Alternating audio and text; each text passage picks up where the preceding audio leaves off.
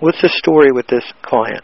I couldn't tell you. You don't remember, huh? I don't remember in the slightest. It was signed by John Avery, Madge Enterprises Incorporated. Okay, I recognize that name. All right, that's okay. Let's move on. How about this one? How to master the art and science of writing killer ads in sales letters. Now, I know this is for your ad magic. You had mentioned earlier that you wrote 3 or 4 different versions of your ad magic sales letter. That's right. Did you figure out which one pulled best? Yeah. The one you've got in front of you, I'm pretty sure was the first letter, and it made money, and it did all right. But I just kept tweaking and refining, and ultimately I ended up with a really great sales letter. And that's just kind of what you got to do, if you're serious about making it profitable. And back then, all there was direct mail. Can you remember the difference in the results from your first letter to the time you revised it 4 times? I think that letter you're looking at there, Michael, I think it pulled in $6.52 for every dollar invested. And then the last one you had mentioned earlier pulled in, what was it, $17? Yeah, 17 average. I mean, it hit up to 36, as low as about 12 or so. And were you still testing this letter out to the same Phillips list? When you're testing against a control, heard that you only want to change one element at a time. What's your philosophy on that? Well, that's great. You can do that, but I didn't do that. I rewrote the letter all 4 times. There were minor tweaks on the last letter. Now, that may be where some really refined testing comes in, because what I did is I changed the opening page. That's pretty much all the tweaking I did on that final letter. So if you've got a control that's working, it's dangerous to do what I did. Mm-hmm. It's dangerous to just come up with it. I wouldn't say it was entirely new, because I guarantee I used the same bullets. I used different elements of each letter in the other letter. It is dangerous to just flat out come out with a new opening, a new letter. But that was a risk I was willing to take. It was a calculated, educated risk. I knew what I was doing. And you've heard how one headline being the only change in a sales letter can make a difference 5-10 times in the results. Would you agree with that? And if you do agree with it, can you reference any kind of personal examples from your experience as a copywriter? Oh, absolutely. Yeah. First of all, yes. The answer is absolutely unequivocal. I mean, there's no question about it. A headline can change the results on a massive scale. One example that comes to mind, a story that just keeps bouncing in my head. Terry Dean hired me. He's he was certainly, if not still, a big internet guy. He paid me to work for him for a year. He told me the story how he had written this letter. He bought John Carlton's wonderful course, and he sent it to John, and all John did was change the headline. Terry said just that change in the headline was like a 1,300% increase in response. And that's all John did for the critique. And Terry was like a little disappointed that that's all the critique was at first. Then he said, okay, hey, I trust this guy. I'm going to go with it. That's what he told me to do, and I got to trust his professional advice. So he did. And the results were just staggering. I want to ask you 2 things. You mentioned that he had paid you to work with you for a whole year. Is that something that you offer to clients, to work with you for an entire year, and how does that work? Yeah, that is an option, and I charge $45,000, and really that just gets you essentially all the copy that you and I determine that you need for a full 12 months. So it's $45,000 plus 5% of the gross receipts that come in from my copywriting. And the gross receipts can work against the $45,000. Okay, so for example, let's say I wanted to hire you for a year. We would predetermine what you're going to do for me within the year, what projects up front, right? Yeah, and things are going to happen. Other things are going to unfold. Like, for example, I had another gentleman who did this. His arena was the stock market. And so that's the arena I was working with him in. And he came up with this new divorce product. And he said, hey, can we include this as part of the deal? And I said, no. Because that's a whole new project for me. That's a whole new level of research. That's a whole new level of figuring out what's going on in that marketplace. So it has to be related to it. Other than saying you get up to 10 sales letters, there's no real limit. I give people up to 10 sales letters. The sales letter can be 36 pages. It can be, that's a lot of work, in other words. So, it's a steal of a deal, considering really we're just barely doubling my fee. My normal fee is $24,500 for one project. Yeah, for a project. Now, that's not just one letter. That would be any lead generation we had to do, a sales letter, a follow-up letter, a second, third, fourth follow-up letter. It's the whole shebang. Whatever the client and I determine that they need, they get. Yeah. How much time do you spend on just the headline for a letter? Well, I like to brag about how many gigabytes of headlines I have on my computer, Michael. How many? I spend forever on headlines, and I write, and I write, and I write. I save them, too. I may do some cutting of a few, but until the creative process has stopped, when I get in the zone on writing headlines, I can go for 2, 3, 4 hours straight. And the typical headline session for me will end up with 300-400 headlines. Just for one project? Yeah, just for one project. What I try to teach people is that you have to push yourself because so many people settle for that. I don't even think most people write a dozen, maybe 20. I think 20 is probably the most people ever sit down and write. But I just see people settling for headlines that are wimpy and gutless, and they lack any sort of passion or empathy for the prospect. And what happens is by pushing yourself like that, you'll find that headline number 3 combines with headline number 94, and then you take the tagline, the end of number 253, and that's your headline. So those last 100 headlines are actually almost always little bits and pieces of the previous 200 that I've already written. See what I mean? 95% of the time I just do it all on the computer. But there are times when I'll start to get lost and start to feel confused. And so this is just a little technique that I do. I think it equates to Gary Halbert's index cards that he loves to do, spread them out on the table. Well, what I do is I'll print them out on my laser printer, and I'll end up with 30, 40 pages. And then I will literally cut and paste with scissors. And I will cut and paste. And what it does is it sort of takes me out of this virtual mindset of these things virtually existing on the computer. I love the tactileness of the paper and the cutting and the sound and the taping and it just puts me into a whole different side of my creative mind. It's almost like my right brain has a left and right brain to it. Have you read the Eugene Schwartz Phillips publishing speech? Yes, into it as well. Okay, so it's very similar what he talks about when Mozart was composing. Remember that part? No, I don't. Okay, he talked about how when Mozart would compose his music, he would only write it one time. And he said there's a very realistic movie called Amadeus, which is a realistic count of how Mozart composed. And when he composed at a billiard table.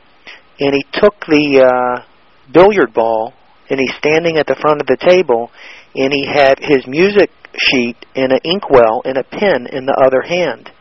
And he would throw the billiard ball down against the pool table, and of course it would bounce back different every time. And that left hand would have to pay attention to where the billiard ball would come so he would catch it. And every time he did that, a note of the music would slip into the back of his mind, and he would write it down. And this is exactly what you're talking about when you're creating headlines. You're focused in on a task, but at the same time, it allows your subconscious to open up and for ideas to slip through. Okay, wonderful. Is that wild? So cool. You got to re-listen to that. I got to watch that movie, too. I'm a musician, so I would love that. Now, are you taping them onto index cards?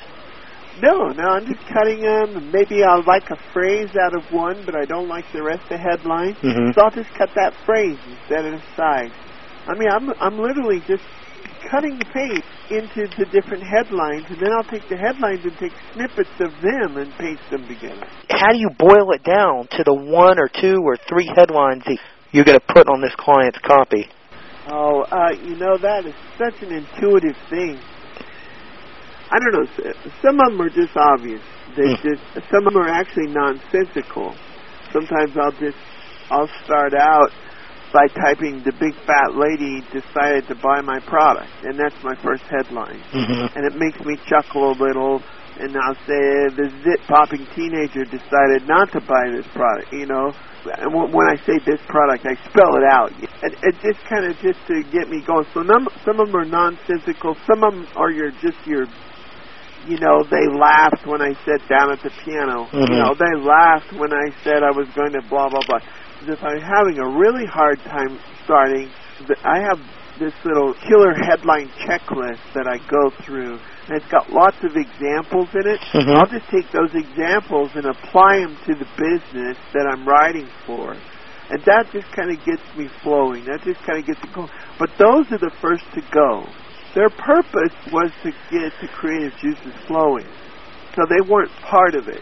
So that's kind of the first level of let's get rid of those.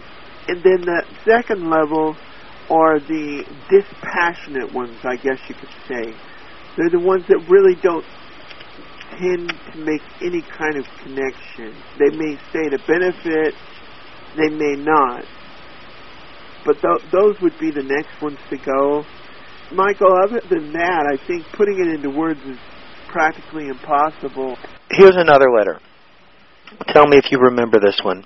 Mail order business in a box. How you can easily earn $6,408 in the next 30 days with this turnkey mail order business.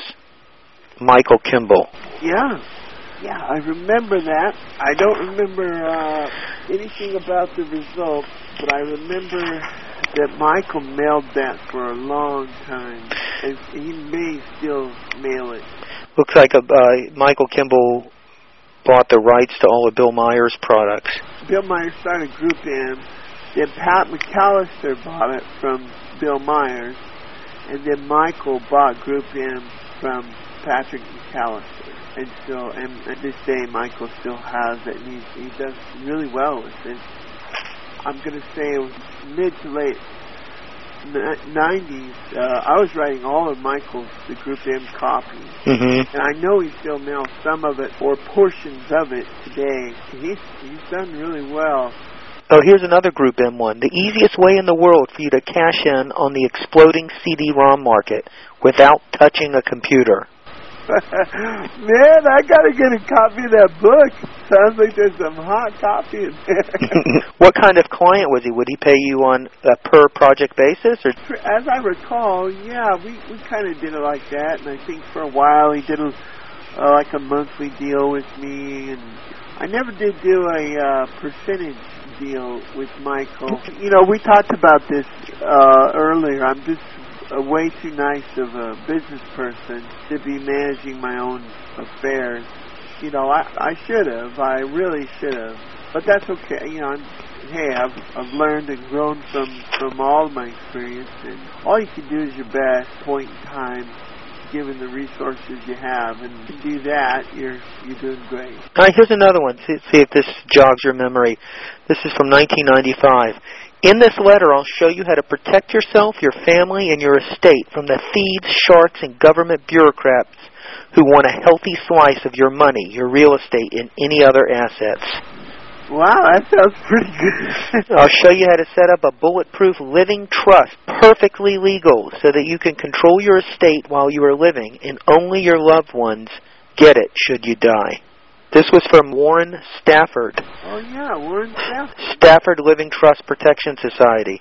I remember we talked earlier, and this is almost like, it's not the dark, it kind of may be the dark side of a copywriter's life, is you told me a lot of your clients will spend and invest a lot of money with you, and you'll put together the copy and the promotions for their pieces, and they'll never do anything with that.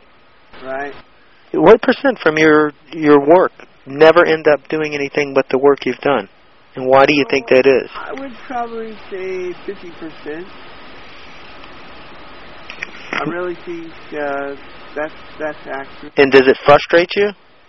Oh, yeah. It's discouraging to want to even take another client. I mean, to this day, and you've probably heard Gary Howard say, oh, clients suck, 1,000 times, and I can't say I really agree with him. Totally. I mean, not every client sucks, but a good majority of them, they do, because they don't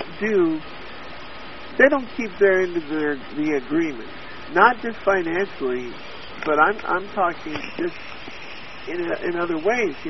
If your income's based and relies on a guy doing the mailing in order for you to really get your share of what you want, which is the percentage, and then they just don't mail, well, guess what? The pittance they pay to hire me, that's why my fee has gone up, because people hire me, they don't mail. Well, I figure, okay, well, if they're not using what they pay me for, they must not be paying enough. No, exactly. Because when you do work, you're counting on most of your money's going to come from the results of your copy, and those results are only going to come if they mail. Right. I figure by raising the fee, I'm going to get a more serious player, someone who really does mail.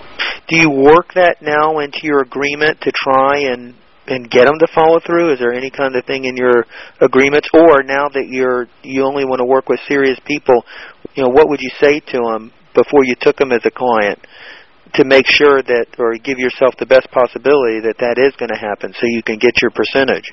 Basically, what I would do is I would want to see other mailers that they've done, the numbers have they mailed, and a lot of my clients are web-based now, I want to see a website that's making money. I don't care if they've mailed or not, if they're web-based, I just want to know that they've got a site and the site is making money. If they've got a site that's making money, then they know what they're doing, and they're going to use the copy. That's one thing with the internet clients, Michael. They tend to use the copy a little bit more than back in the 90s when I would get people who would hire me and then never even mail. There's such a gold mine that people are missing out on by not taking things offline. So that's one of the first things I tell a new internet client is I'll say, get offline, take it offline, go rent a lead, go do a mailing. I mean, let's take this web copy and let's turn it into a sales letter. It's easily done. Most of the people get mad at me. And they say, are you kidding? That's crazy. I got a cash cow here. I said, exactly. You do have cash cow, and it could be so much easier, you wouldn't believe it. So now I got the stock client. We are taking things offline. It's really, really cool. It's really cool. We're doing postcards. He didn't want to do the whole full sales letter thing. Well, actually, we did. That's what we started with. What's he selling, a stock course? A stock trading system. And he had 16,000 prospects sitting in a database who had responded to the Investors Business Daily ad. They're all just sitting there. And it was like if they didn't buy from the initial process, he didn't want to sell them. So he ran an ad in Investors Business Daily? Yeah. Did it direct him to online? Yeah, and it took them online where they got a CD mailed to them. So it did take them offline a little there. They would mail the CD, and then people would either call him by or he just never got in touch with them again. I said, okay, well, that's your gold mine. That's the first thing we do. We mail to those 16,000 people So anyway, my point was, we started mailing, we just kicked butt. What kind of ad was run in the Investor Business Daily? A display or classified or what? It's a display ad. It runs every week. And what's the purpose of that ad? What does it say, basically? It says, a magic little-known piece of news that practically guarantees a stock is going to run up. And then it goes on and just does a little description, and then it says, you can find out more about this at this free website. It tells you all the information you need to know. And it does. It really does deliver and educate them. And they go there, and what happens then is they call and they request a free audio seminar CD. They call from a number on the website? Yeah, that's right. There's no form to fill out where the names are taken automatically? Right. No form. So it's just a letter and then a phone number for them to call to get their free CD. How, is it a long letter? It's fairly lengthy. You bet. Then they called for their CD. CD was sent out. And now are you mailing that same letter that was on the site in hard copy to him? He wasn't at the time, but I suggested that we do that. But see, what happened is he had those 16,000 names, and I said, well, that's great. The lead campaign is going great. The ad is pulling like gangbusters. So that's great, but you've got 16,000 leads in here from his own ad that he had written. That's your gold mine. All we got to do is mail them, because he hadn't done any follow-up with it. I wrote a little cover letter, and I reworked his website sales letter, turned it into a sales letter, and it just kicked butt. Dang it, the numbers are just eluding me today. That's okay. And it's not a pretty site. Okay. It's not pretty at all. That's what's so crazy about it. Do you think there's some psychology to that, having a site that's not pretty compared to pretty? I do. I like it. I think it's awesome. I think No, so what was on the CD? Was this just audio? It was just a seminar that he did in Park City, and it delivered value, but it also closed them on getting this system. And we got some great positioning with it too. We just did great with that. But he got tired. He got tired of mailing. It was such a pain in the butt to mail. And I said, well, let's get a mailing house to do it. And he says, I don't know. I'm just tired of mailing. It's a pain in the butt, basically is what he's saying. And that's why clients suck. Well, this is probably the funnest, most enjoyable client I've had. What he's just saying to you, though, is, Brian, I'm tired of making you money. Yeah, in a way, and it's really discouraging because that's a gold mine. We ended up mailing only, 12,000 of the names. Mm-hmm. And see, I was ready to mail and mail and mail again. Mm-hmm. Yeah, 12 times, just like you did with Ad Magic. Yeah, you just keep mailing until you get a response that drops below break even. That just makes sense, right? Well, if he's tired, why don't you buy the damn thing from him? Why don't you say, look, if you're tired of mailing, did this work for you because I'm hoping to get a percentage on your sales. And if you're tired of mailing, I'm not tired of mailing. Let me do all the mailing and let's work something out. And you don't have to deal with any of the hassles. Hey, that's a great idea. I mean, approach him. Let me do it. Pay me X%. Just, make him an offer. Yeah, maybe I will. Yeah, you should. An idea for you, just think about this. In your agreement, what you can do is, because so many clients are like this, let's say you're doing a copywriting job, you could say that until the conditions are met, that we both own the rights to the copy. Let's say a client pays you. Who's the copyright holder? He is, right? Yeah, work for hire. I mean, it may be something you can consider to put some leverage on them following through is in the agreement is you're going to hire me for my services. I'm going to write the copy. We're going to share the rights to this copy until and if you follow through. So let's say the guy never follows through with the mailing. You could work something in where you have the rights to use that to recoup what you would have missed out because he never mailed it. Yeah, that's brilliant. By you holding those rights, you've got some real leverage, but the rights revert back to him as soon as he's met all the conditions of the agreement or the contract. That's wonderful. Yeah, you should do something like that. if I do consulting with clients, for instance, let's say I don't get all their money up front, and let's say I design a website. Well, I go ahead and register the domain in my name. The autoresponders are all under my control, where I control all the leads. If I'm getting a percentage of the sales, all that's in my control until they're paid up, and then that all goes over to them once they've agreed to pay everything. So I have total control of all the leads that come in, the website. They have no control. I own the system. Wow. I mean, it is your intellectual property. Until they fulfilled their part of the contract, you should retain those rights, and that'll really give you some leverage. Because if they don't mail, you could use, this guy who's tired of making you money. He doesn't want to mail to those 12,000 people. You could even make that as part of the agreement. Just model it for each client, saying, look, if you're not willing to mail it X amount of times to this 12,000, I reserve the right to recoup what I would have mailed if you mail it, and I reserve the rights to mail it 5 times to your list. And you pay me X amount. That's great. Here's one. 1994 was a year of surprise for most investors. Interest rates were raised 6 times, making it harder and harder to know what to invest in when buy-sell signs are getting more difficult to interpret. But now here's a proven method for knowing when to buy or sell and how to protect your investment in these uncertain times. This is... So I wrote a stock system before. John McGee, Incorporated.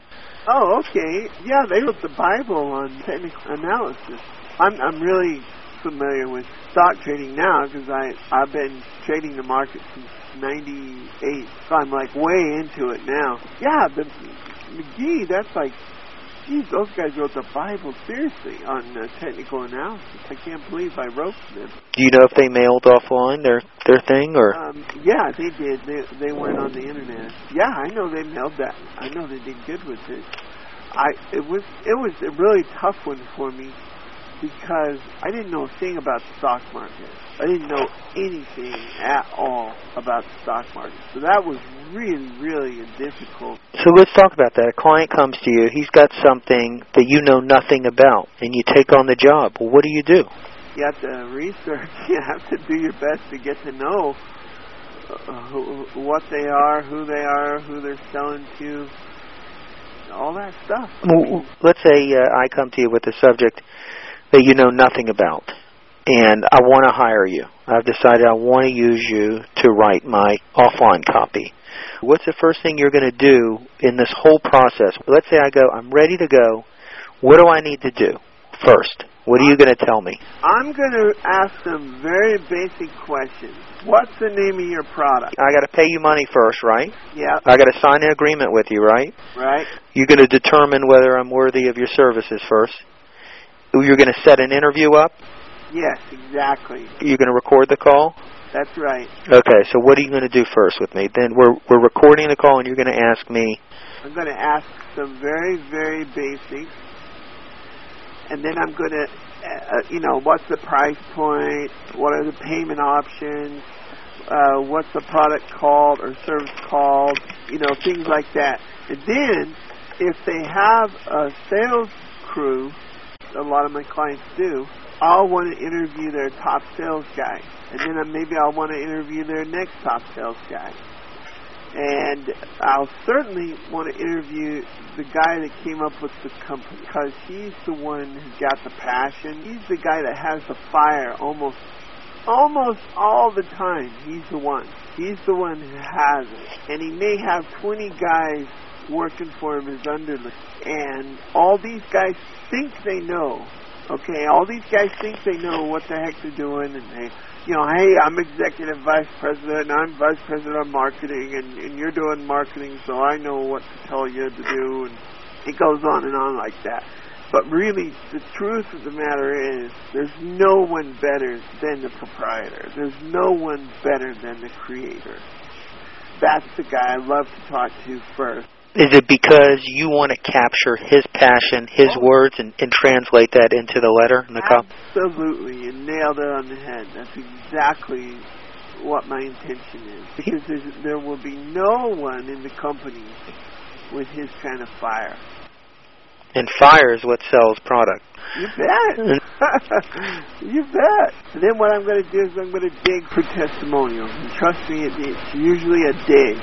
Why do you say that? Most companies just don't have them. If they do, they've got a few really, really generalized quotes. They don't talk any specific benefits. For a testimonial from me, for example, for my Ad Magic product, would be, before we got your product, we were pulling 3% response, and now we've been using Ad Magic, and we're getting consistent 8.325%, specifics to me. Most companies don't have specific results-oriented testimonials. That's the next thing. If I'm loaded with great testimonials and a risk-free proposition guarantee, in other words, I can sell anything. Please continue to Part 5. Here's a tip. If you're listening to these audio recordings in MP3, here's a way where you can listen through the content twice as fast and still be able to absorb all the information. What you want to do is you want to go to a website and download a free trial of goldwave.com, GOLDWAVE.com. Now, this is an audio file editor, and one of the features on this editor is it allows you to play the audio recordings at any speed you want. So you can have it speed up to where it sounds like you're listening to the Chickmunks, where their voices are real high. But I do a lot of editing of audio recordings, and I find when I'm doing the editing, you're still able to listen to audio content about twice the speed of normal language. And it takes a little bit of practice, but you can fly through audio content. So if you like to learn by audio, and you want to listen to content, and you don't mind listening to the different higher pitch voice, it's a very effective way of getting through content twice as fast.